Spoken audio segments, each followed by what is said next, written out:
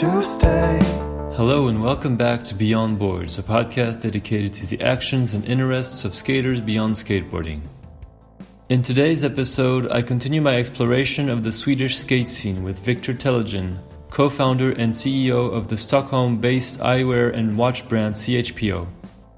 Through this brand, which he launched in 2013, Victor aims to offer affordable, good quality products made for everywhere and everyone, and takes a strong stand for inclusivity and sustainability. These values are also reflected through the many collaborations the brand does every year with different skate-related charities and non-profits such as Skateistan, SkatePal, or the Ben Ramers Foundation, to name a few. Since 2016, he has also partnered up with the Stockholm Skate Park to launch Skate Nation, a program which uses skateboarding as a tool to welcome, activate, and integrate refugee kids who have arrived in Sweden by themselves. So here's my conversation with Victor. I hope you'll enjoy it.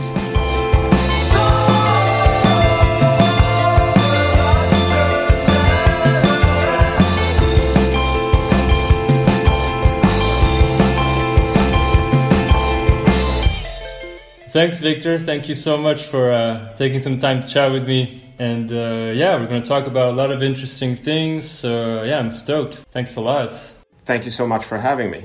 Yeah, my pleasure. But before we start, I want to point out something. Jonathan Lommar, who was on here like 2 episodes ago. Yeah. You know, he's from this city or town called Varberg. And he said, you know, it's like a city or a town that doesn't really have anything. This is all a lie. You know, Varberg is, you know, the equivalent of Biarritz in Sweden. You know, it's a summer town that people go to. They have, you know, decent surf for being a town in Sweden. Okay. So, and I actually did meet him in Copenhagen. I brought this up that I think he undersold Varberg because, you know, Varberg is like a summer town, you know, a destination for a lot of people, especially on the West Coast. But even people from Stockholm will go to Varberg during the summer. So, you know, it's not just your average town. It's, you know, one of few towns where you can see like surfers walk the main street and stuff like that. Okay. I see. He lied to me. I feel bad now. But yeah, so I usually start with the guest just introducing himself or herself in a few words. So can you tell me a bit about where you grew up and how you found skateboarding, basically? Yeah, my name is Victor Telligin, and I'm born and raised in Stockholm, Sweden. Mm-hmm.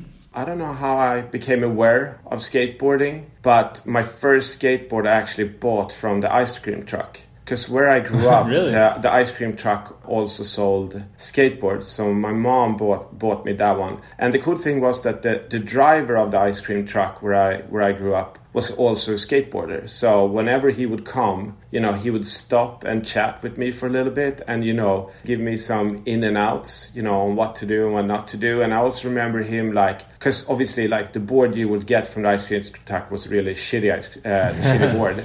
And especially the wheels. I kept getting wheel bites. So he gave me, or if he sold me like a nice pair of wheels that I put on a board. And that's how I got started. Okay. And then I think at the age of 12, I think this happened around like when I was like 9 or 10. Then at the age of 12, I was given the possibility to go to Santa Cruz for a summer. Oh, nice. And stayed with an American family. And the son in that family was a couple of years older. And he skated. And so did his neighbor. So that's when I really like fully started skating. Cool. So 12 years old. Okay. And in Santa Cruz. Yeah, well, obviously I did start in Stockholm and I skated up and down the street where I lived for a couple of years before that happened. I felt like a skater before going to Santa Cruz, and then I saw them skate and I understood, you know, like obviously there was more to it than I was doing. But with that said, because where I grew up, which is like just north of Stockholm, a suburb to Stockholm, like the entire community, you know, was based around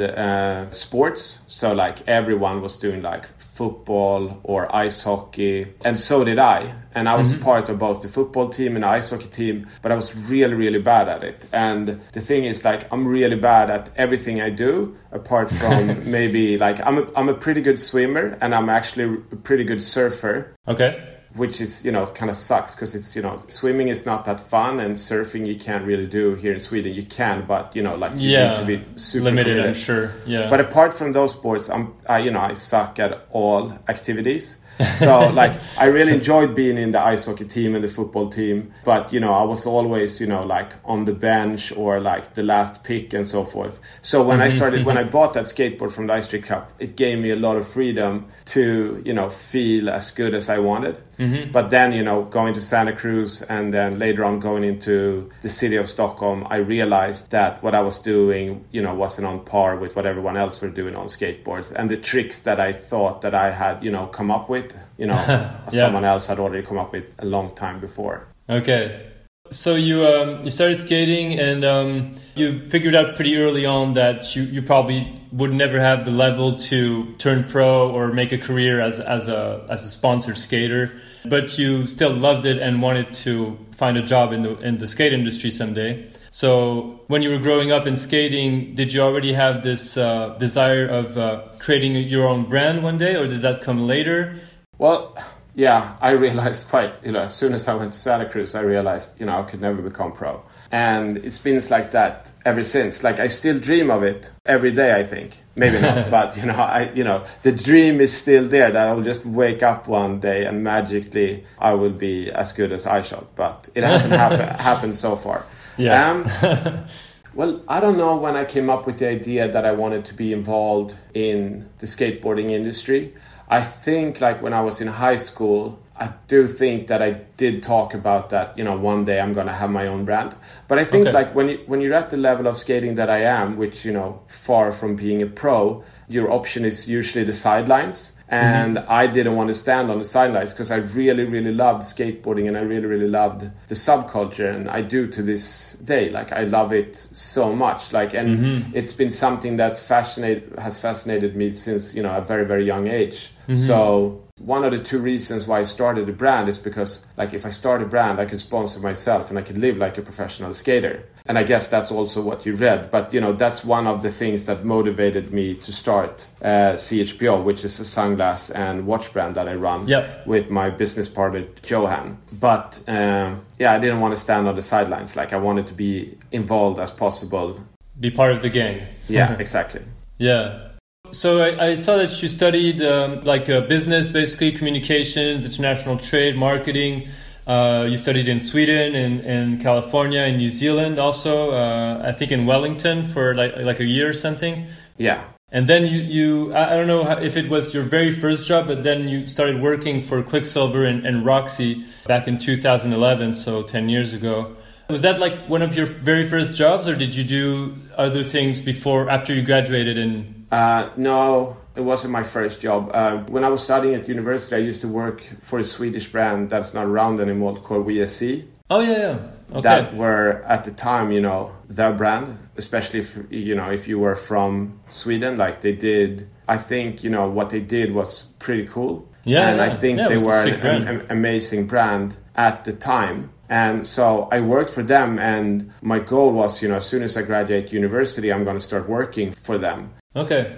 But, when graduation came, I talked to the Swedish CEO at the time, and he said, I think it's, it would be better for you to work, if you want to work within marketing and communication, I think it's better, if you take 1 or 2 years working at an advertising agency or a communication agency and then come back. And then it would be easier for me to offer you a better position than if you start working now straight away. Okay. So I took his advice, and so I actually did work for an agency for, I think, 2 years. And then I worked for another snowboard clothing brand here in Sweden, and then Quiksilver. Okay. You just mentioned snowboarding. So I didn't ask you about that, but I understand that you're also very into snowboarding and soccer. Well, in France we say football, and in Sweden as well, I think. Yeah, we say football. Because you play with your feet. It's a ball and you play with its feet. So it makes sense that it's called football. Like in America, it's an egg-shaped ball that they hold in the hand. So I don't understand why it's called football. Yeah, it doesn't make sense. But but yes, so did your interest for these sports develop at the same time, kind of? Or did one come after the other? Or?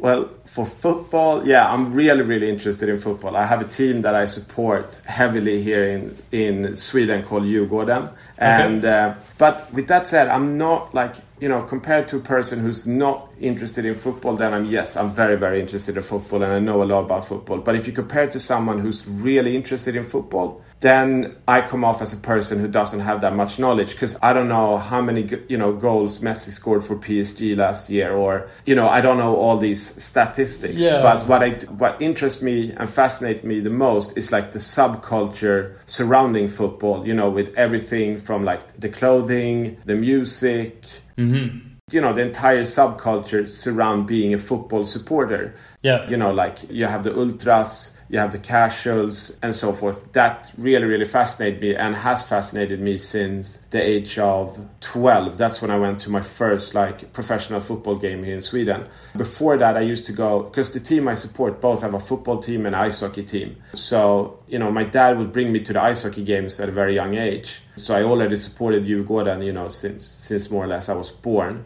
But then at the age of 12, I went to my first football game, and I remember being so fascinated about, with the supporters and the crowd, and, how loud the crowd, the energy and how loud the crowd was. And since then, I started going to the games and never stopped. Like, I've had a season ticket since I was 15, and I still travel to away games, not as much as I used to in the past, but I really like it. And, whenever I'm abroad, I always try to fit in so I can go and see football in that city where I am. Oh, okay.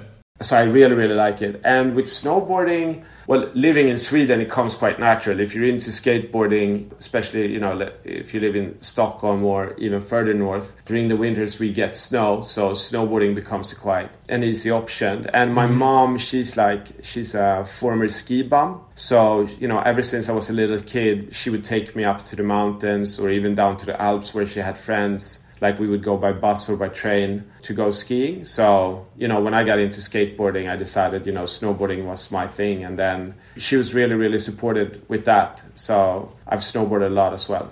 Nice. And cool. I like it a lot. So I think I wouldn't say that all Swedish skaters snowboard, because that would be a lie. But I think like a vast majority does, because we are covered by snow during the winters. Yeah, it's much more accessible than in France or in parts of the US and stuff. Yeah, for sure. Yeah, for sure. So tell me about this first job at Quicksilver. So how did that opportunity come to you, and how was that whole experience over there? Because I think it lasted for quite a while, right? Like at least 2 years or maybe 3 or 4? 3, I think. Well, I'm also I think I'm really into board sports, but yeah, so I also surfed. Like, I remember I went down to Saint-Jean-de-Luz, which is... Yeah.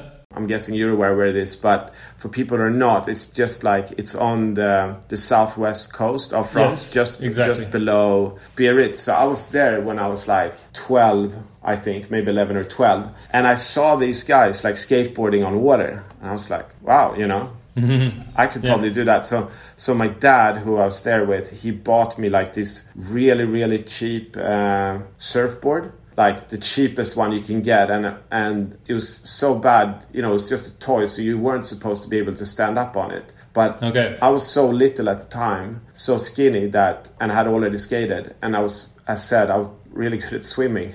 So it came quite natural to me, and I was able to surf that board. And then later that summer, my parents are divorced. My mom came down and picked me up, and we went up by train to Saint-Martin. And there I met another Swedish guy who was the same age, who was also surfing. So then I really got into that. So obviously, with being a part of surfing, and when I was in Santa Cruz, I also surfed, and I really got hooked on that. So whenever I got the opportunity, I started working at a very, very young age to save up to be able to go on surf and skate trips. Mm-hmm. So, I started working at the age of 13, 14 with the main purpose to be able to go surf and skate abroad.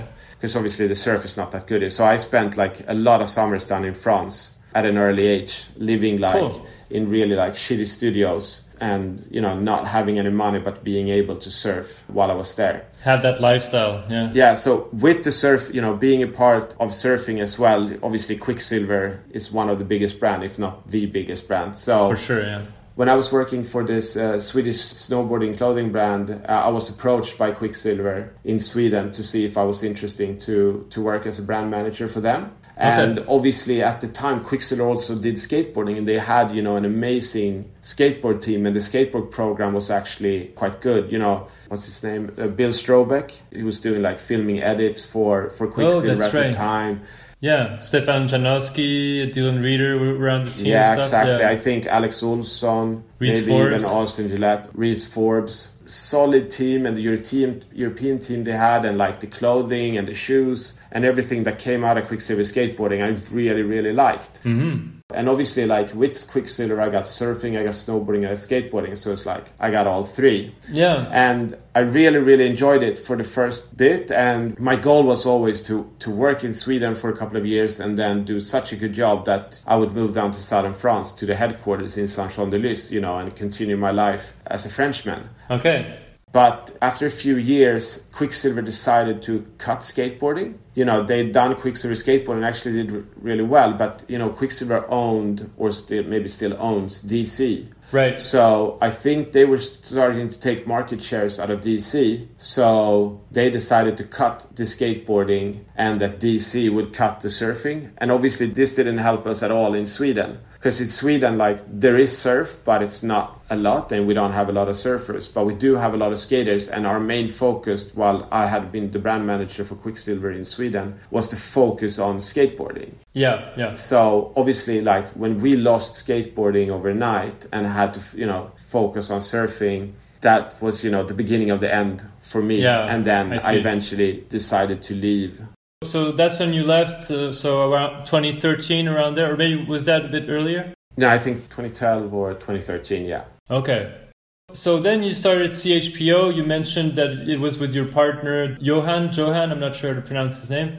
Yeah, Johan. Well, the thing was, I've always had this idea in the back of my head, like all the way from high school, that I wanted to start my own brand. Mm-hmm. And I have started to build an idea what I wanted that brand to be and what I wanted to stand for. But working at VSC, working at Quicksilver, I knew apparel. So I was going to do apparel. So I got introduced to Johan, Brian, my younger brother. He knows apparel, you know, maybe he can help you to start this brand. So I had a meeting with Johan. And when I came out of that meeting, we had decided to start a brand, but that we were going to do watches and sunglasses instead of apparel. Okay. Because he had worked with, or has worked with, you know, every accessory there is in the world. So he gave me the idea to start working with sunglasses and watches instead of apparel. And that actually worked out pretty fine because none of us really had any money. Mm-hmm. So it's easier when you do a sample collection for watches or sunglasses. It doesn't have to be as much as when you do clothing.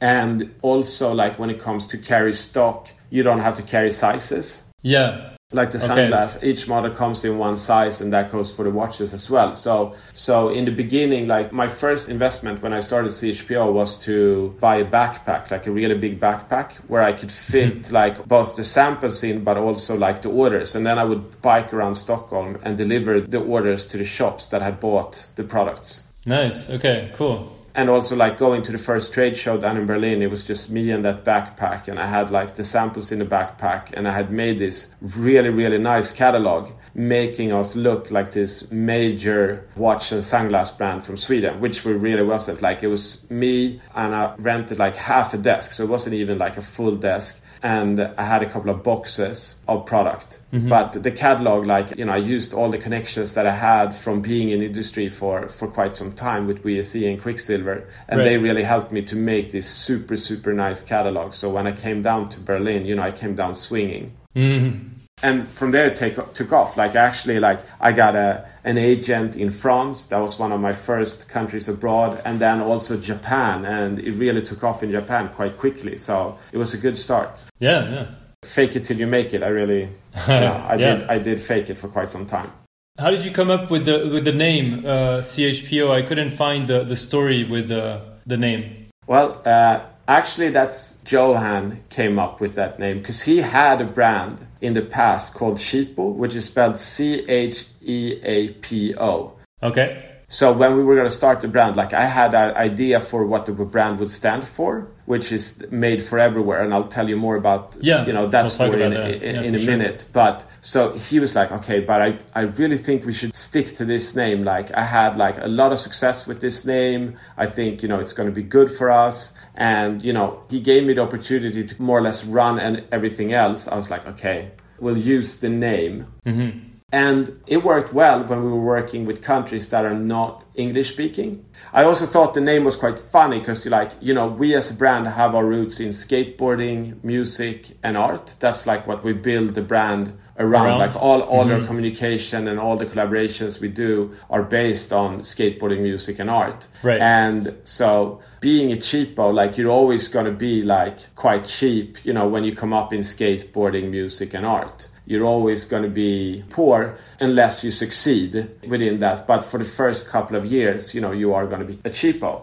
So I thought it was quite funny, and it worked in countries such as Sweden, France, Japan, Germany. It wasn't an issue because no one really thought of it. But then when we started working towards the UK and North America and South Africa, for them, it's an actual word, and it's someone who, who's cheap. Yeah.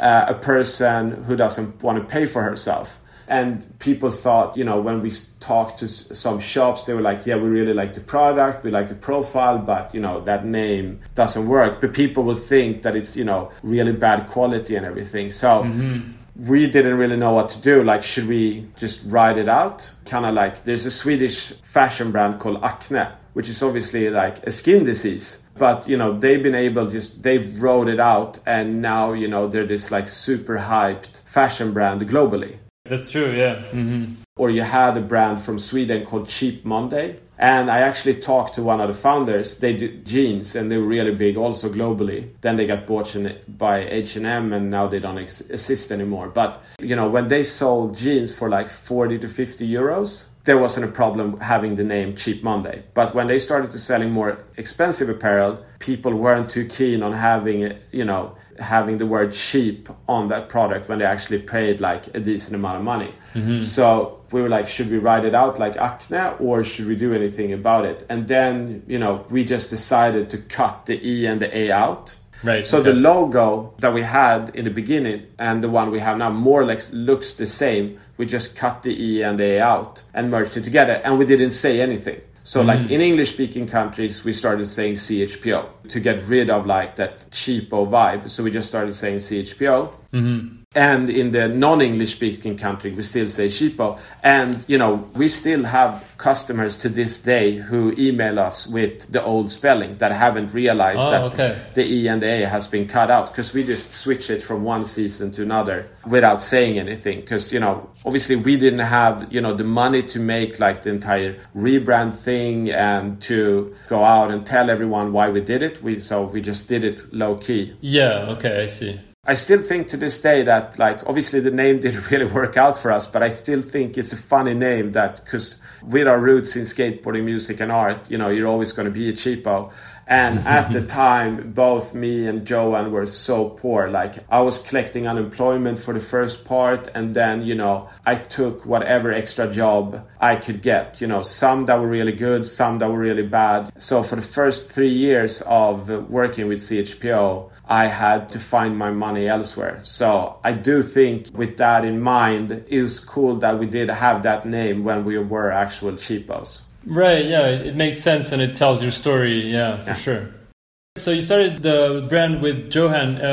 Is he still a part of the brand or did he... Yeah, he is for sure. Like, he's not working with the brand, but he actually owns more of the brand than I do. Because he's a little rich kid. No. But yeah, he's still involved with the brand, but he doesn't work for the brand. So yeah, he's still around. Okay. For sure. I was going to ask you, like, how do you share the workload? But you just answered the question, basically. You're in charge and he's like one of the founders with you. Exactly. He's super, super supportive. He still works in the industry. He works with this clothing brand called Dedicated, where, he's also part owner. They do like fair trade streetwear. Okay. So, he still gives me leads on customers, on agents and distributors, and like all the major decisions that we have to make, I run through him, but I'm still the boss man.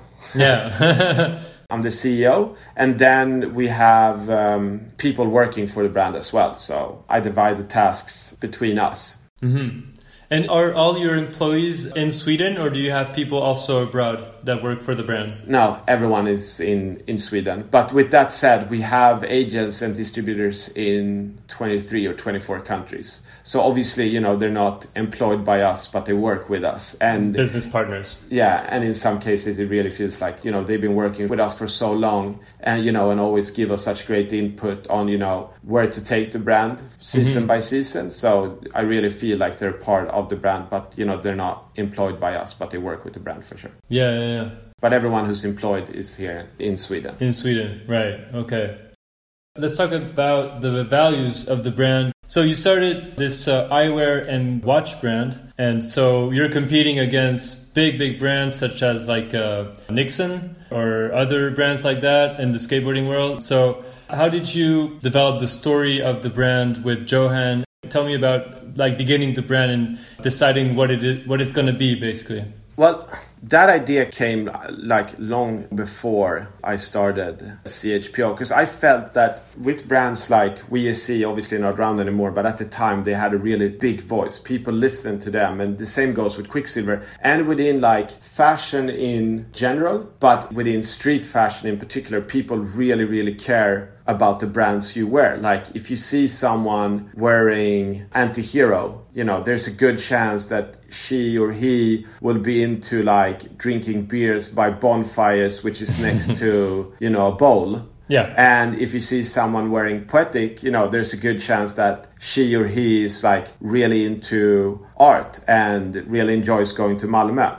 Yeah. I'm stereotyping now, but you know what I mean. Like by wearing the brand, by wearing certain brands, it says something about you, especially within skateboarding. Yeah. And with that, I feel you get responsibility. And at the time, the right-wing movement was growing here in Sweden, and unfortunately still is, and all around Europe. In France you have Le Pen, and eventually, America brought out Trump, the UK Boris Johnson, and so forth. And I felt that the politicians weren't doing enough, and I felt that the brands weren't doing enough. So I decided, like, if I create a brand, it's going to stand for something good that I feel is something good. So the tagline we work with is made for everywhere. And that is for two different reasons. The main reason for that is we take a strong stand against racism, homophobia, and hatred towards women.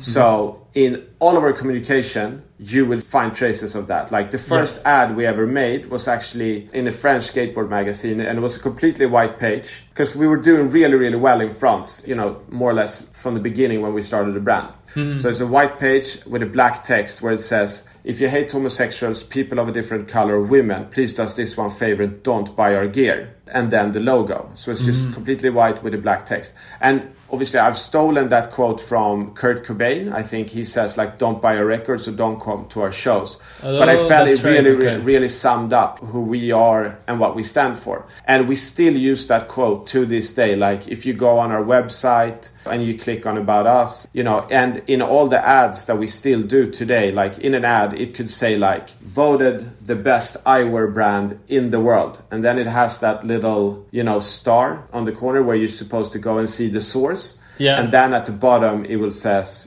where the source should be. It says, if you hate homosexuals, people of different color, women, please do us this one favor and don't buy our gear. Right.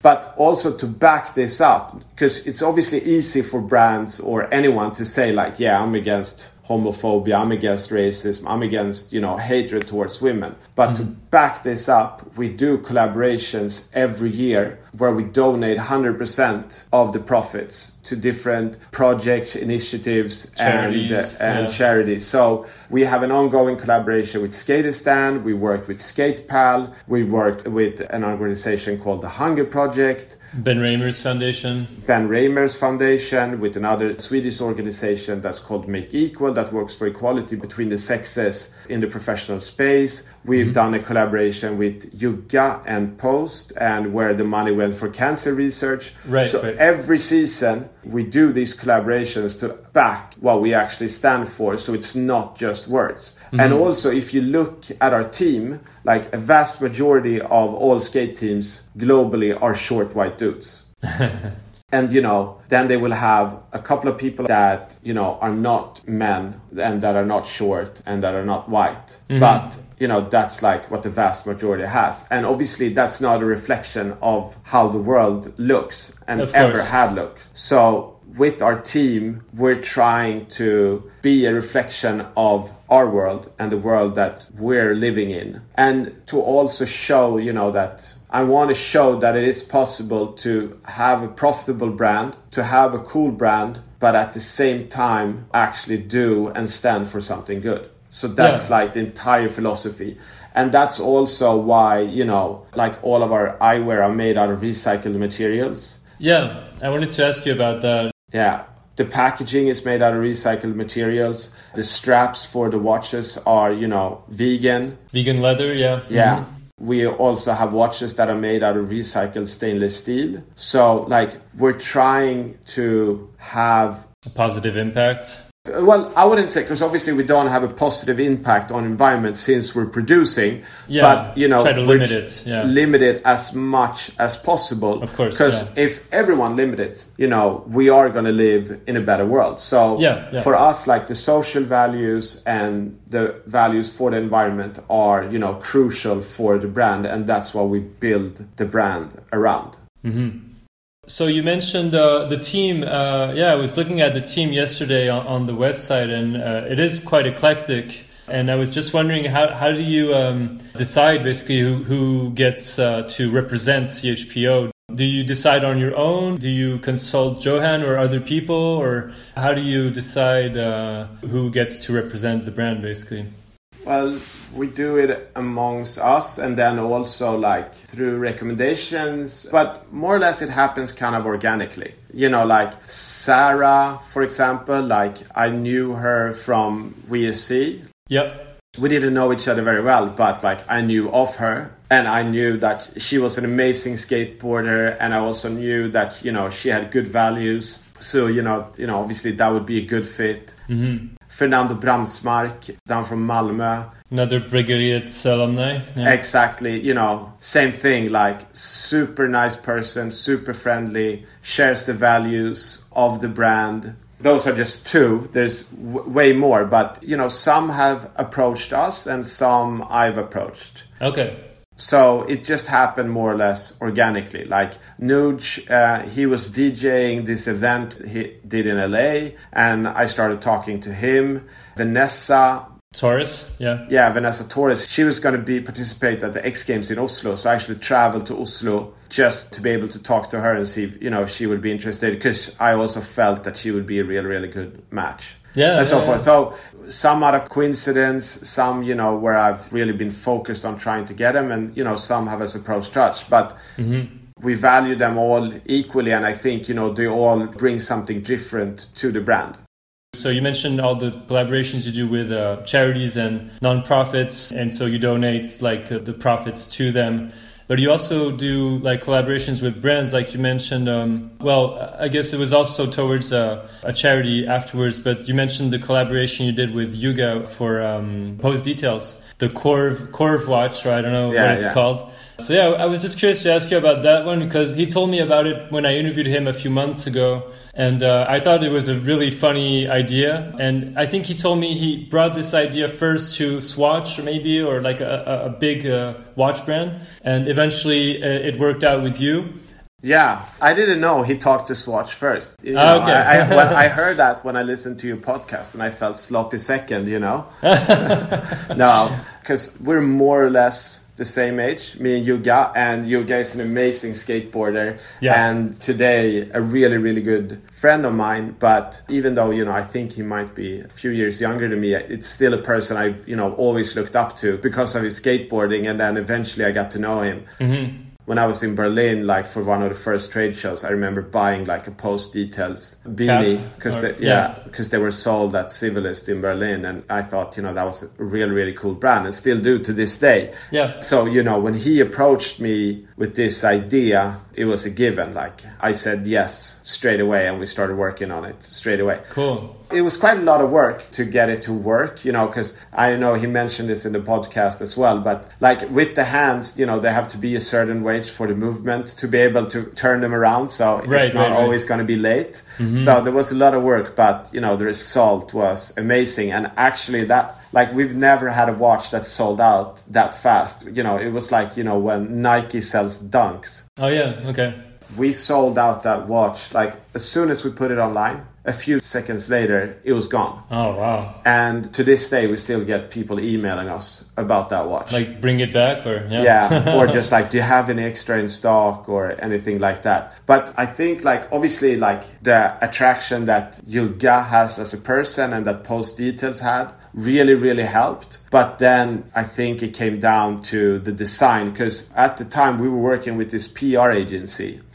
And we asked that PR agency to give this watch an extra push, you know, and they came back to us and said, like, yeah, none of the fashion magazines in Sweden really want to pick it up. But, you know, there's this one men's fashion magazine called Café. You know, they will do a post on Facebook, like, sorry, that's all we could do. And we were like, oh, bummer, you know. And then Café posted it on their Facebook. And we checked, like, when they would post something on their Facebook, it would be like 2 comments and a few likes. This, I might be exaggerating now, but I think it was like 3,000 likes and 2,000 comments. It was like within that span, it was like ridiculous. And there was like people like, oh, I can't wait to this watch. This is the greatest watch I've ever seen. I can't wait until it's launched. So when we pressed launched, it was gone. Damn. So that was pretty cool, actually. And, you know, also a middle finger to, you know, the Swedish fashion industry, who's never cared about us at all. Like, they've more or less never written about us and the collaborations we do and the work we do. They don't care. Because, you know, we're not fashionable enough for them. But when we did this thing with this cool little headwear brand from Malmö, we skyrocketed through one of their channels. And they did it, you know, more or less as a favor for that PR agency that we were working with at the time. So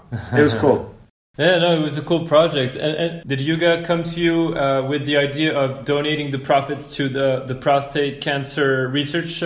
We worked on the design together, but it was like Jugga's idea from the beginning to the end, because they had already done this another Korv Lover collection with Post before. Yeah. And Korv is, you know, sausage or hot dog in Swedish. So they had already donated the money from the past collection to cancer research. So they were like, if you want to do this, and you know, obviously this is a big part of what we do. So, you know, that was a given. But I would say, like, from the design to where to donate the money, I was more or less, you know, like a well-functioning tool for Jugga and Martin. But, you know, this is their amazing creation, and I just helped them make it reality. Yeah, for sure.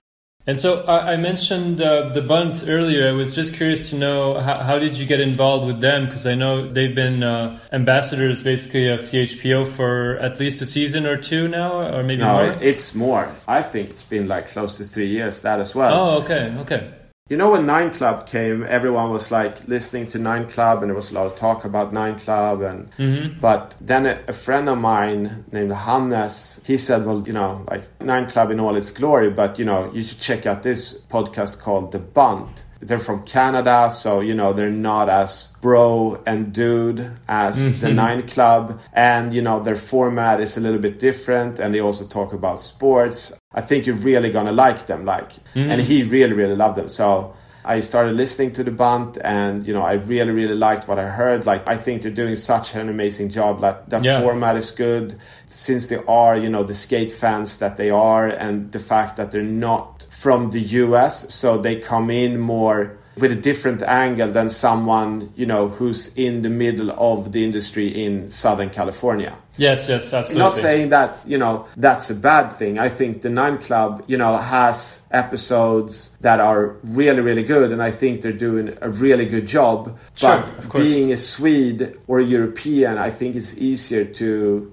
Yeah, to relate to the Bunt and, the way they structure their podcast. So, I listened to them for quite some time, and then I just reached out and was wondering, if they were interested in working with us. And luckily they were, and we've been working with them since then. Mm-hmm. And in the beginning, we did like competitions, like where people, find the Bunt logo on the CHPO website and you can win a watch and a pair of sunglasses. And we still do to a certain degree, but now we're using them to tell the stories of the collaborations we do. Yeah. Like, we will have them talk about, what Skateistan is working with at the moment, what SkatePal is working with at the moment, what Make Life Skate Life, which is another NGO that we've been working with. Exactly. This Swedish filmer, an amazing Swedish filmer called Marcus Bengtsson or Macke Bengtsson. Yep, Poetic filmer. Exactly. Well, obviously he works for Poetic, but I would say just filmer. Yeah, of course, yeah. But yeah, he's done a lot of things for Poetic. Yeah.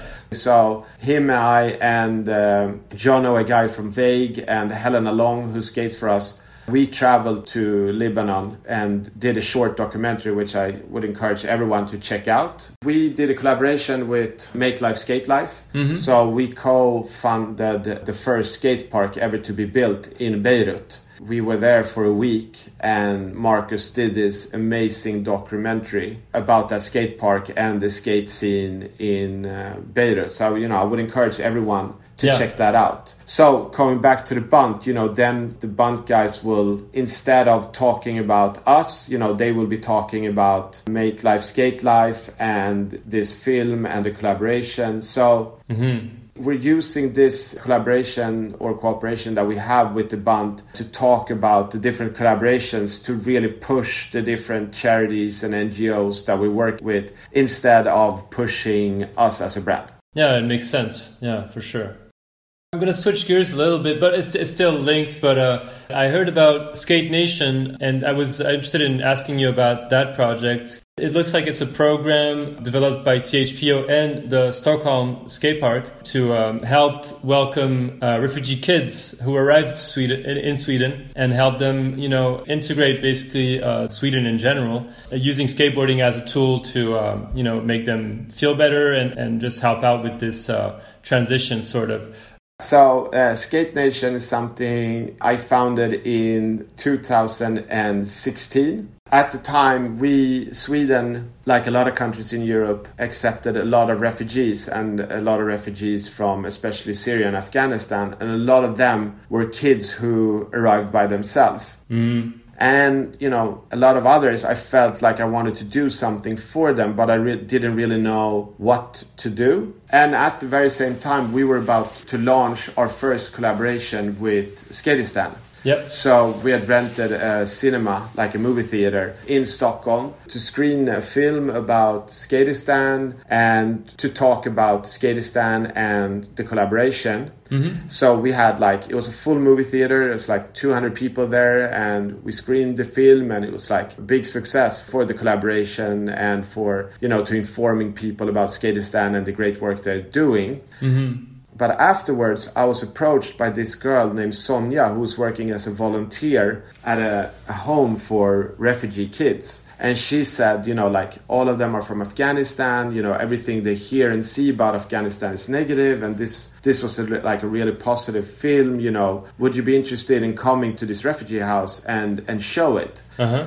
And I was like, yeah, sure. But then I started thinking, it was well, there probably, there's hundreds of the refugee houses in Sweden at the time. So I was like, I'll just rent the movie theater again, and then we'll invite more refugee houses. We invited 8 or 9 of these houses where the refugees were living and screened the film again for them. Okay. But then I realized I can't just show a film about skateboarding and not giving them the opportunity to skate. So I called my friend Magnus Gyllenberg, who worked at Stockholm Skate Park, and was like, we're showing this film about Skateistan. Would it be cool if, we came by afterwards and, the kids can try to skate? Mm-hmm. And he was like, yeah, sure, no problem. And we did a Facebook event. We invited people to come and volunteer as coaches, to bring boards and everything. And the Stockholm skate community showed up, and the screening went well, the skateboarding went well, all the kids were super stoked, and it was just going to be this one thing.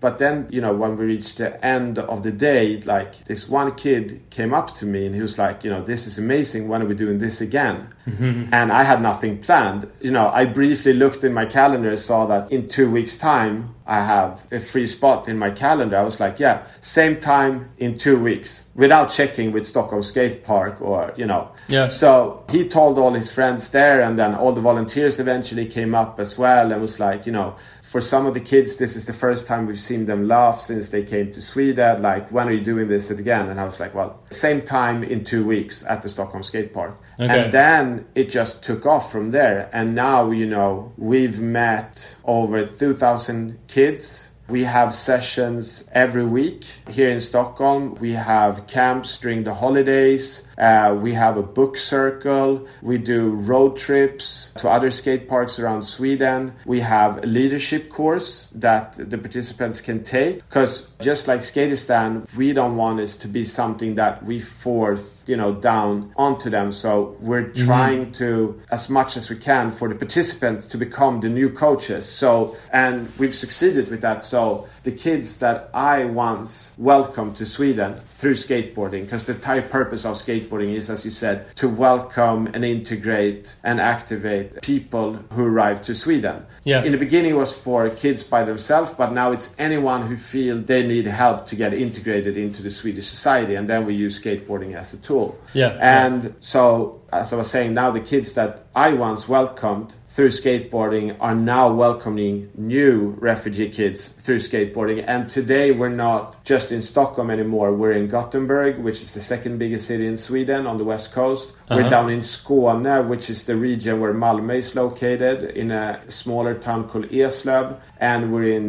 Dalarna, which is more like 2 hours north of Sweden, in a city called Borlänge. So now we're in 4 locations. Cool. And we're running the skate lessons, we're running the camps. We're really using skateboarding as a way to integrate, and it works. Like, it really works, because the cool thing about skateboarding, if you compare it to like football or tennis, like if you and I are going to play football and you're really good and I'm not, you know, it's not going to be that fun for any of us. Yeah. But if you and I are skating and we're at different levels, we're still skateboarding the same space. Right. And we can still get hyped for each other no matter the level we're on. Very true. And also the skateboard community has shown to be very, very welcoming. Yeah. And like has with open arms welcomed Skate Nation and the kids who come through it. And obviously, like, the goal is, you know, for the kids to come through skateboarding and then get new friends within skateboarding and be on their way within their lives in Sweden.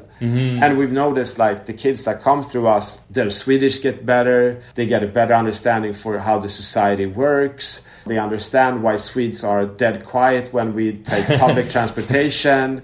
You know, like, they understand us. And also, you know, we get understanding for them. So I would encourage anyone anywhere in the world to start something like this. Because for me, like, I get to mix the pleasure of skateboarding with the pleasure of actually helping people to become a part of our society. Exactly. No, it's very cool. I saw this video on the website.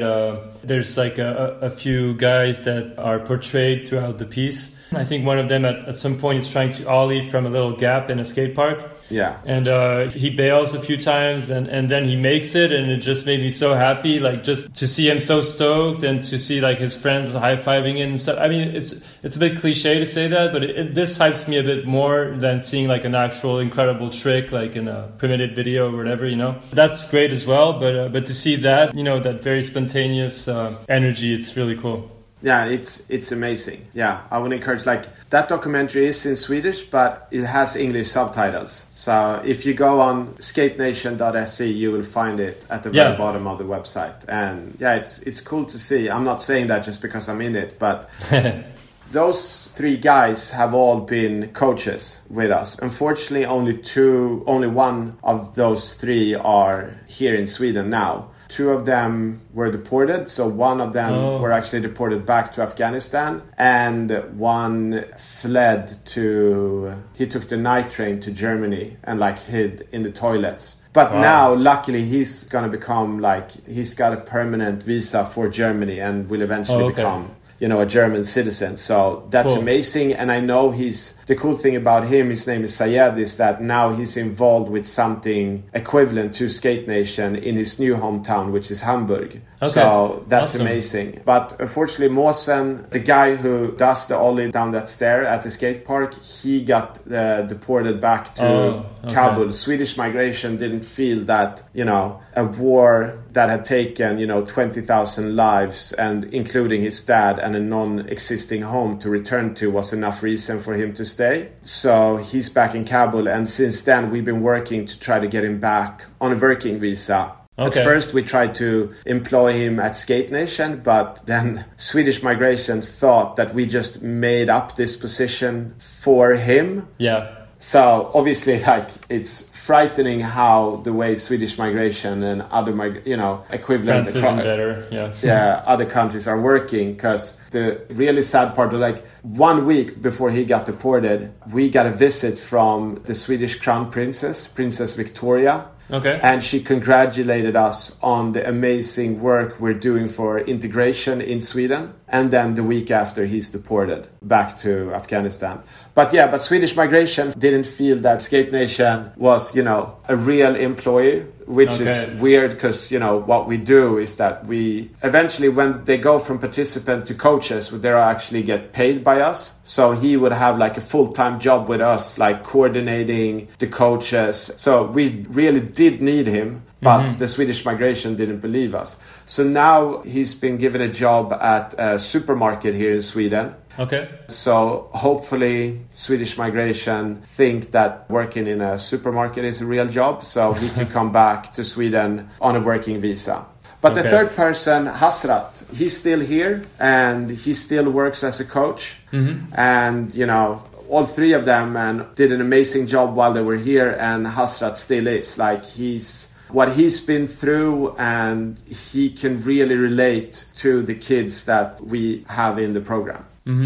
So I would say, even though I founded it and then it was made into a proper organization together with CHPO and Stockholm Skate Park, which is quite unique that you have this partnership that it's kind of an odd partnership, but we made it happen. But it's Hasrat, Mohsen, Sayed, Abbas, Nemat, Evie, Effie, all of the coaches, they're the ones who are making it happen, and they are Skate Nation. We just gave them the platform, but they're the ones who are making it happen, and all the new participants who are on the way to becoming coaches. Yeah, that's amazing. Well, I hope I forgot the name of the guy you mentioned who's still in Kabul, unfortunately, but I hope he makes his way. Yeah, so do I. Yeah, he has to make his way back in one way or another. And I can also do a bit of advertising here for Skate Nation. We just released a book. Okay.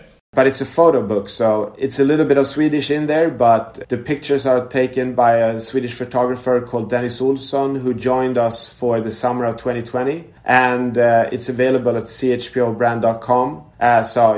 The photos are amazing, and 100% of the profits are donated to Skate Nation and the work we do to integrate refugee kids into the Swedish society. Amazing. This is also something I wanted to ask you about. It's kind of linked to what you just talked about, but I saw that you spent a month in Palestine in 2019 and did some volunteer work at a skate pal. Yeah. And so I was just wondering, how was that experience basically? Because it must have been quite a change from Sweden, from your regular life and working as a brand owner and everything. How was it all, that experience? Oh, it was truly amazing. Some parts of it was really, really hard to understand and to grasp. But if you start with the amazing part, Palestine as a country is amazing. The people are, without a doubt, I've been given the privilege to travel the world because of my former employees, but especially CHPO. I've traveled all of the world. I've succeeded with living the life of a skate pro with that. But, I've been given the privilege to travel the world, and I would say the people of Palestine are the most welcoming people I've ever met. And, I stand firm to that. And it's a beautiful beautiful country and it's a beautiful people. And what SkatePal has done in Palestine is truly, truly amazing. Like, their work with the kids is so inspirational. And I would encourage everyone who get the opportunity to either just go to Palestine and visit and to skate. And, you know, it's not hard to travel there. So go if you can and just like be a part of Palestine, or go there as a volunteer and volunteer for SkatePal, because they're doing an amazing job. At the same time, you know, I'm going to be totally honest, you know, it was hard to see how the Israelis are treating the Palestinian people. Like, I have a friend, a Swedish friend, who's married to a black girl from South Africa. And, you know, she told me how it was in her early years when it was still apartheid, and, you know, the stories from her parents. And I've had those stories in the back of my head, and then traveling to Palestine, it's more or less the exact same structure that's enforced on the Palestinian people, because, you know, they are trapped in their own country. And, you know, you'll be traveling down the road and all of a sudden the Israeli army will put out the checkpoint, pull everyone out of the car, point guns at you for no reason at all. They will go into people's houses and turn them upside down just to make sure that they can't find any weapons or anything like that in there. Yeah. So that was really, really hard to see, but at the same time, an amazing experience.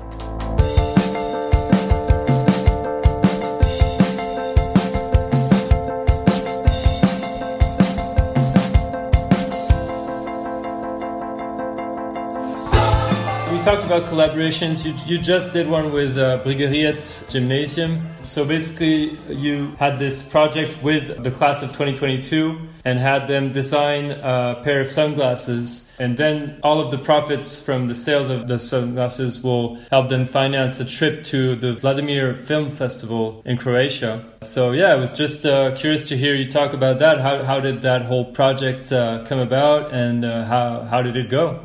Well, it was me and John who talked. I think he just asked if I was interested to come to the school and talk about CHPO and Skate Nation and so forth. But I had at that time heard about, they had done like a collaboration with Nike SB where the students got to design a shoe, but I think the shoe was actually never produced, or I'm pretty sure the shoe was never produced. So I knew that in the back of my head. So when he asked, I was like, yeah, sure, I can come and talk, but let's make it into an actual product. Like, let's make it into something real. Tangible, yeah. Yeah, so together, you know, we sat down in a park in Malmö, had a cup of tea and discussed what it could be and what it could look like. And when the fall semester started, I did like a class where I talked about CHPO and Skate Nation and everything. And then that boiled down to like, and the reason why I've told you all this information is because you're gonna design a product, you're gonna produce a product, you're gonna sell a product, you're gonna market the product, and then the profits from that will go towards your class trip to the Vladimir Film Festival. Right.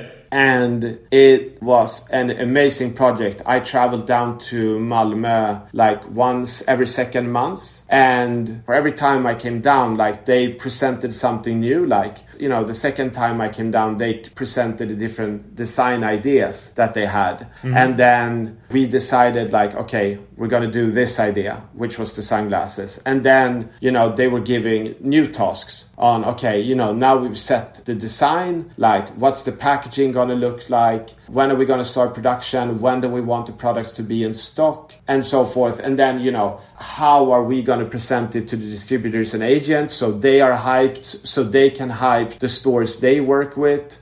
So they literally had to do everything. And then, you know, when all these distributors and agents and shops have bought into the product, how are we going to get the end consumer hyped on, you know, the people actually going to buy the sunglasses? How are we going to get them hyped? Like, what type of marketing do you want to do? And, you know, they took photos, they wrote text, they made films. And, you know, they also sold, so they would phone up different skate shops that they had people working at that they knew, but also skate shop where they didn't know anyone, like the cold calls. So during this year, they were a part of CHPO. And what I hope that they learned, it's first and foremost, it's not that difficult to run a brand. Like, yes, there's a lot of work, but there's no like secrets or something you need to know that's really, really hard. This is what it is. Like, you design a product, you produce a product, you sell the product, you market the product. And they were part of that entire process. And for me, on my end, it went really, really smoothly. I think it was harder for John because, you know, obviously it's a class of 20 plus students that, you know, are about to graduate, who are in their late teens. And, you know, all of a sudden someone doesn't have a place to live. All of a sudden someone has broken up with their partner. Someone overslept for a particular class where they were going to do something and stuff like that. So I think it was tougher on John than it was for me. For me, it was, I'm not going to say it was smooth sailing, but the class of 2022 was amazing. Like, everything they produced came out really, really well. Like, and awesome. The sunglasses sold out so quick when it hit the stores. Yeah. So that's what I saw, because I saw on Instagram when it came out, and I think John mentioned it to me, and also the Bund guys told me about it. And so when I saw like some Instagram posts and stories coming about this, I was like, oh, I'm going to buy a pair to support the school, you know, and everything. And I looked into it a few weeks later, and then it was sold out. So I was like, oh shit, I missed the opportunity. So yeah. I will see. If we have one, I will send it to you. Oh, please. I would be so hyped. Yeah. Yeah. But I think it's all gone. Some of the skate shops might still have them, but I know, like, I went down to Street Lab in Malmö. Yeah. And, you know, they said they sold out in just a few days. So yeah. Well, that's amazing. It was the whole point. So yeah. Yeah, and this is all because of the students. Yeah. It was the students that made it happen. Like, again, just like with Skate Nation, me and John, we gave them the platform, but they are the ones that really, really made it happen. So, like, yeah. I hope they're proud, because they really should be. And I hope they have learned that it's not that hard. And if they want to make it happen, they can make it happen themselves. So absolutely. And obviously that the purpose wasn't to sell 400 sunglasses, which we produced, and for them to go to Vladimir Film Festival. That's obviously a nice cherry on the cake. Yeah. But the real purpose was for them to learn and to understand about project management and exactly. And I really hope we were able to succeed that. I think so, like, because at the after party, when we went out to dinner and karaoke, you know, after a few beers, a lot of them came up and said that they've learned a lot. So I hope, you know, that wasn't just drunken talk. I hope that, you know, it was that they were honest. Yeah. Okay, so what's next basically for you? Like, can you tell me a bit about the next projects you have coming up, maybe for CHPO, or what's on your to-do list for the next few months or like the year to come, maybe? Well, okay, in all honesty, like, we've taken down Nixon. Now we're going to take down Oakley. And, you know, when we've taken down Oakley, I'm going to start this energy drink brand called Monster Bull. And with the money from that, I'm going to buy Qatar. And obviously, when I own Qatar, you know, I will own Manchester City Football Club and PSG. And, you know, I will merge them into one football club called Football City Club. And then, you know, I'm going to give them new colors, which is going to be the colors of Monster Bull. And I'm going to tell all the supporters that they can't wear the old colors of Manchester City and PSG. They have to wear the new colors. Otherwise, they will be banned from the stadium. And then I will have Nigel Houston play on top together with Messi. Not because that I think he'll be good, but I think because I can. And that's modern skateboarding, modern football, and modern society all merged into one. And yeah, that's my plan for CHPO. So your dream is to become a dictator, basically. No, I'm just kidding. I'm not going to do any of that. What we got going on with CHPO? Well, we have a collaboration dropping today with Love and Skate, which is an amazing skate brand out of the UK. A guy named Stuart Smith who runs Love and Skate. It's a really, really cool brand. Like, they screen print all their boards and all the shirts themselves. Mm-hmm. They do it in East London, and it's an amazing brand. And we have a collaboration coming out with them, which is a pair of stupidly pink sunglasses with a blue mirror lens. Okay. You know, if you don't want to be low key, these are the sunglasses for you. Perfect. Then we have another collaboration that will drop mid-July, but it's a secret, so I can't say anything about it. But okay. It's related to CHPO and what we stand for. Okay. And then also for fall, we're also going to start producing snow goggles for all the snowboarders out there. Okay. So that's cool. a new product category for us. Then we have some other collaborations in the pipeline that are in the works as well, but I can't really talk about them yet. No, of course, yeah. Unfortunately. But also, like, we're always working with Skateistan and supporting their amazing job. Vast majority of the marketing money or the marketing budget at CHPO goes straight into Skate Nation to continue to build Skate Nation. Mm-hmm. So, yeah, I think that's it. Cool. Yeah, that's already quite a lot. Yeah. All right. So I finish my interviews usually with this question before the friends questions. What's the most valuable lesson that you feel that you've learned from skateboarding?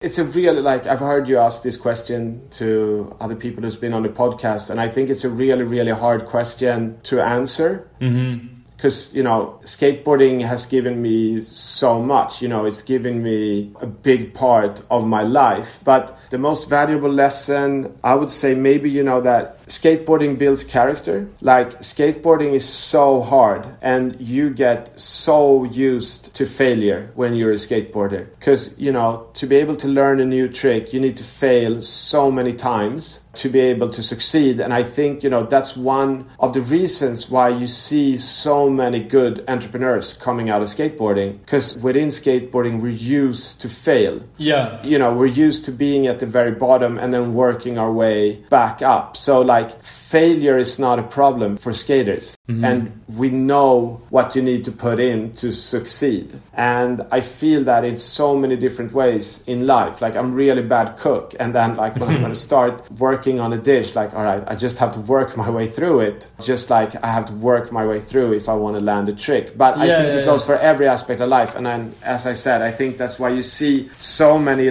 great initiatives like Make Life Skate Life, Skateistan, Skate Pal, and so forth to come out of skateboarding. And also, I think that's why you see so many amazing entrepreneurs to come out of skateboarding, because it really, really builds character. Yeah, absolutely. Very true. All right, so let's head into the friends' questions. So let's start with this very first one. Yo, Victor, it's your main man, the ghost. You dig. All right, I'm wondering if you had to erase one thing out of your life completely, it no longer existed to you, soccer, or should I say football, or skateboarding, which one's got to go first, man? The ghost from the Bunt. Yes. Thank you. That's probably the hardest questions. It's you have two kids and you have to kill one of them. Exactly. Yeah. It's so hard to answer. I don't know. Football is such a big part of my life. I love going to football. Mm-hmm. But then again, I built my career on skateboarding and I really like skateboarding. And I, obviously skate more than I go to football. So now, football has to go, but, I'm going to be a very, very sad person when it leaves because I really, really love watching football and I love being a part of the football culture. It's amazing. But yeah, that's a good question. It's a hard question, but yeah, football got to go, unfortunately. Okay. Unfortunately, but I hope it never, ever comes down to that because I want both in my life. All right. This is actually kind of a similar question. It's a written one. I don't have the audio, but it's from Martin Mander. Yeah. So he said, fuck, marry, kill, skateboarding, football, snowboarding. Oh, man, these are so hard questions because I really, really love snowboarding as well. Damn it. Well, I guess snowboarding gotta go. I gotta kill snowboarding, and then I'll just have some casual sex with football, and then I'll marry skateboarding. Yeah, I'll marry skateboarding. But again, I don't want to kill snowboarding. I love snowboarding as well. But yeah. All right. So next question. Okay, so from your fave London gal, I got a question for Victor, which is, what is your favourite, a few of your favourite, London phrases, or just UK slang? Because I know he's, probably a bigger fan of, these ends than I am. All right, big love, Victor. That was Helena Long. Yes, so part of the CHPO team. Yeah. Well, She's obviously a favorite from London, but, Lisa Chisholm, who's also on the CHPO team, and Lucy Adams, who's just outside London. So, right, yeah. Just for the record, I have to say I like all of you as much. But yeah, for slang, I do really, really like British slang. I think it's amazing.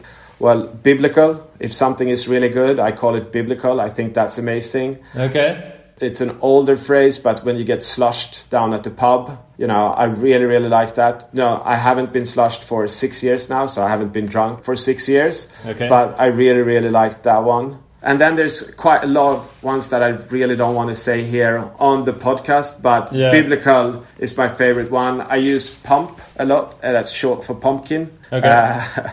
But yeah, I really, really like the English football culture. I think it's amazing, and also the English music scene is amazing, and all the words that comes out of that one. But biblical is without a doubt my favorite one. All right, next question.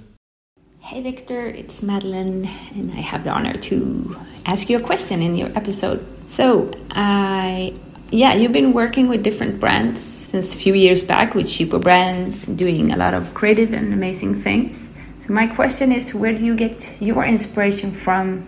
And is there any brand that you especially get inspired of? Looking forward to listen to this episode. Take care. Bye-bye. Did you recognize the voice? Yeah. Madeleine Ugla, is that how you say your last name? Ugla, yeah. Yeah, oh, that's really nice. Yeah, she lives here in Stockholm now. She's from Malmö, but she lives in Stockholm. Okay. Well, where I find my inspiration, that's a hard one, but I find a lot of inspiration from the people who run other NGOs, like the people behind SkatePal or Oliver at Skateistan, Arne about Make Life Skate Life, and their drive. And, whenever I see what they're doing, which is amazing, I always feel that I can do better, not better than them, but I could better myself. So when it comes to that, I find a lot of inspiration through that. It's a bit of a cliche, but I find a lot of inspiration from also like Hasrat and Måsen and everyone who's gone through Skate Nation. And then I also find a lot of inspirations through artists, like Funeral French on Instagram, Mander, who asked the question earlier, Lisa Chisholm, because I always find that when artists are given the opportunity to do collaborations, those collaborations are usually more interesting than two brands doing a collaboration together. Yeah. And then I also get a lot of inspiration from Stu at Love and Skate. I really look up to him and the work that he does. And then also my business partner, Johan. Yeah. His drive is amazing. So, and if I have any favorite brands, I would say, Love and Skate is obviously a brand that I really, really like. I think Pontus and Polar have done an amazing job, building that brand. It's Last Resort. Yeah. And then Tom at Poetic, being very, very true to what he wants the brand to be and not affected of how others think that skateboard brands should be. And also the Bunt, their passion for skateboarding and the passion for what they're doing. I also find that inspiring. Yeah, for sure.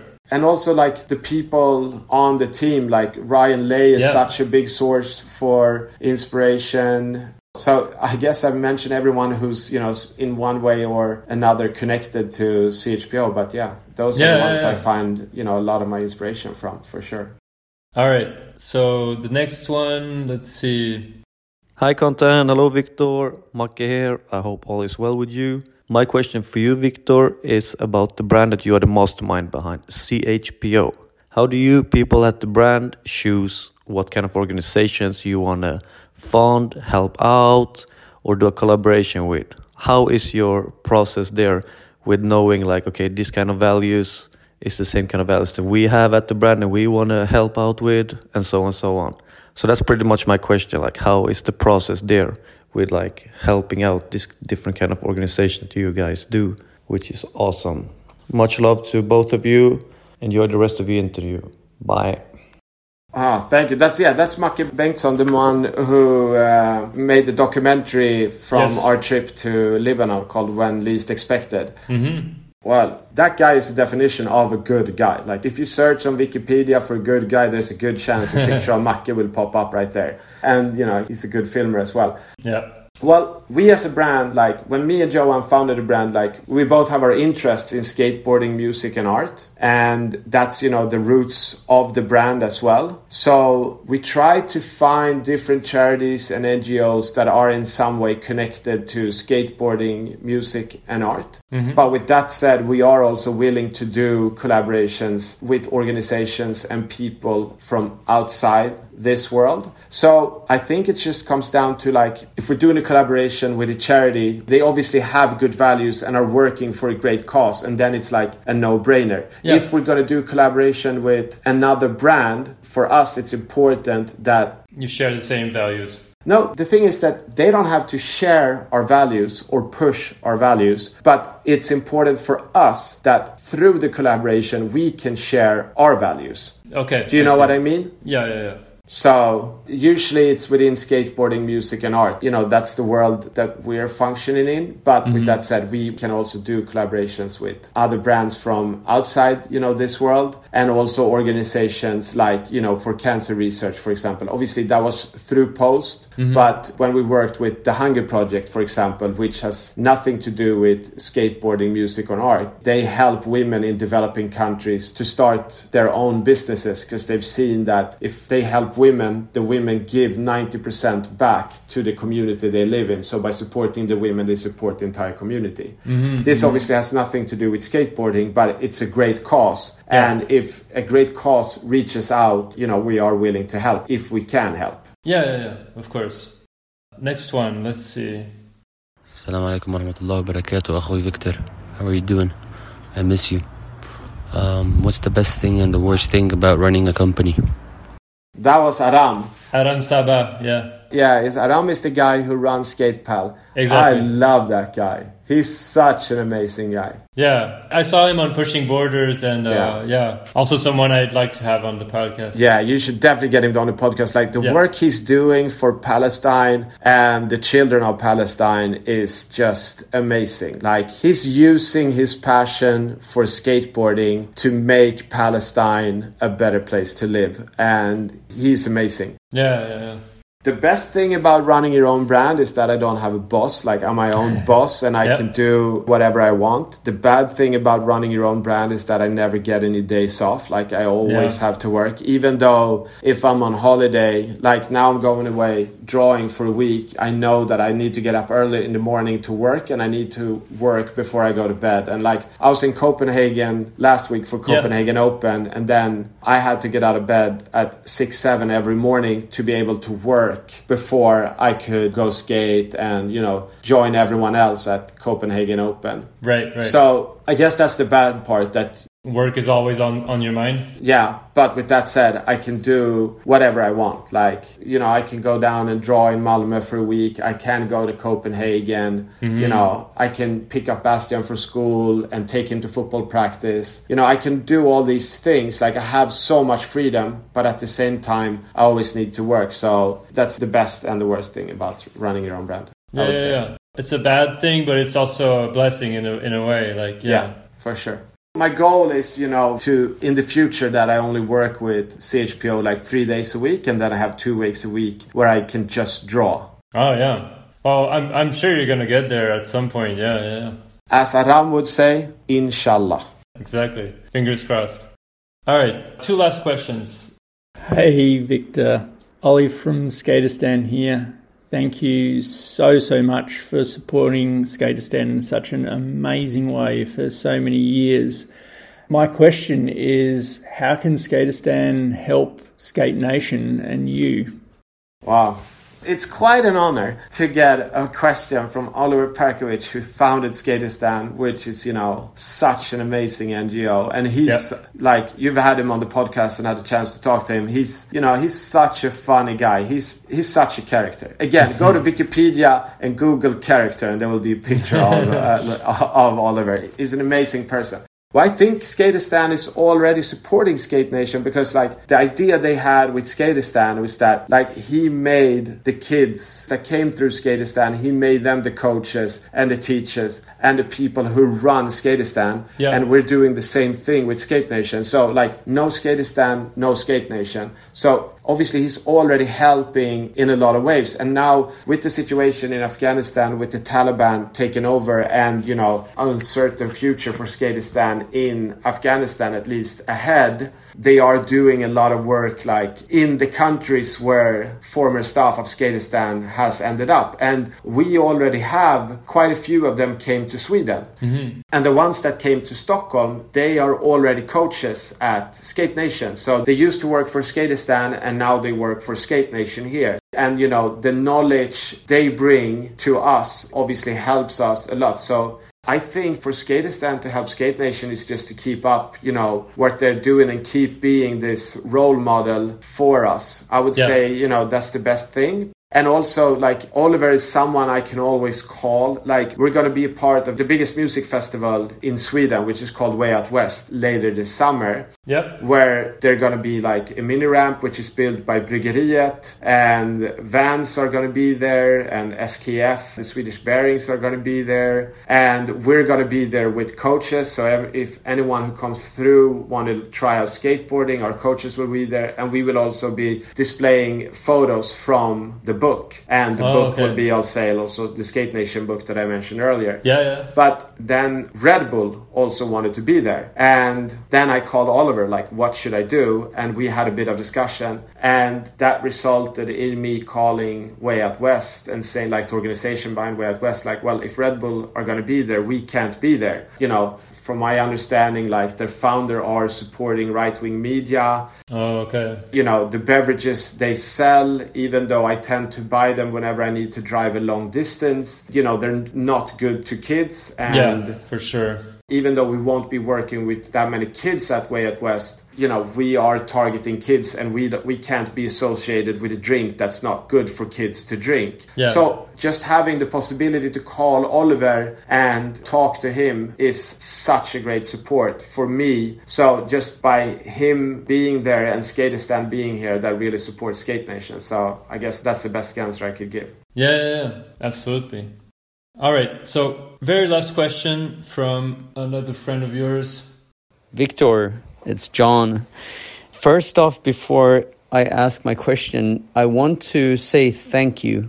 Thank you so much for spending all this time with the students at Bryggeriets Gymnasium this year, contributing with your know-how, your lecturing, your support, by getting involved in the design class and letting the students design sunglasses and take 100% of the profits for a school trip to the Vlad Film Festival. We're looking forward to bringing you along on the trip. Your way of getting involved in education, skateboarding, and the world is nothing short of amazing. And I know I speak for many people when I say thank you. And the world should know, and now they do. My question for you is, I know the background about CHPO, but I want to know where you see yourself and the brand in 10 years. Thank you, and I hope to see you soon. Love you. Bye. Wow, that was a bit overwhelming. I don't really know how to reply to that, but yeah. Thank you, John. Again, talking about inspiration, he's such a huge inspiration. Like, just look at his skateboarding. Like, he's such a good skateboarder. Yeah. And his passion for skateboarding is just unbelievable. Yeah. But also, he's just like such a smart and driven guy. So, like, whenever you're with him, you just want to do more. Like, he has that effect on people. Like, imagine having him as a teacher when I grew up. You know, that is mind-blowing. He's what he's giving to skateboarding, like, and to these students is so admirable. Very true. What I'll be doing in 10 years, well, I already said that. Like, I'm gonna do Monster Bull, and I'm gonna own Qatar, and I'm gonna own these football clubs and all that. No, but in 10 years, well, I hope I still will be involved. I hope I don't have to work as much as I do now. I really, really like the work I do, but sometimes, it's a bit too much and it's a bit overwhelming. So I don't know if for how long I could work at this level. So as, I mentioned earlier, I hope that in 10 years I will be like creative director for like 3 days a week, and 2 days a week I can just focus on drawing. Mm-hmm. But, I really hope that CHPO in one way or another can help pave the way for other brands, to follow our lead, that we can show other brands that it is possible to work in a sustainable way, and not only for the environment, but for the community as well. Like to get involved in the community, to really help the community, like both locally and globally, and then to be like a sustainable part of the community and not just being someone who gains a lot of money from the community. Mm-hmm. To actually really give back to community and be a part of the community and make,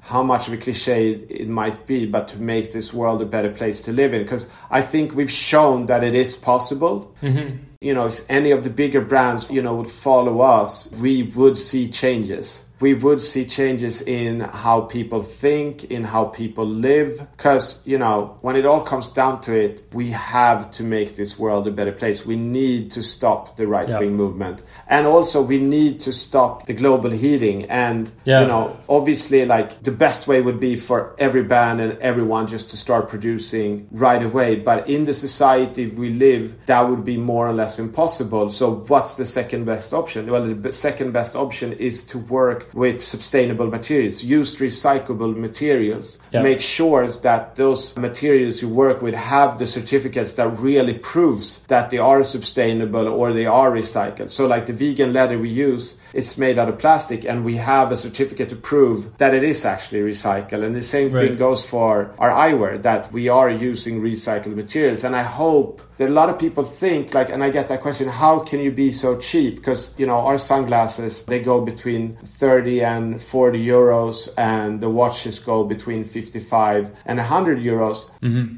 The thing is, working with sustainable material is not that much more expensive. It's just that the market has made us believe that it's more expensive because they charge more for that. But if you talk to the source, it is not that much more expensive. Mm-hmm. And also, our margins on our side, what we make, we obviously make less than the competition who charge 3 times as much for a pair of sunglasses because they make 3 times as much. But we're still a profitable company. I can still pay my employees. I can still skateboard, I can still draw, I can still put food on the table for my family, which I'm obviously not doing myself, like Josephine is doing that as much as I am. Mm-hmm. But, I can do all these things. I can live a great life without making that much money. Yeah.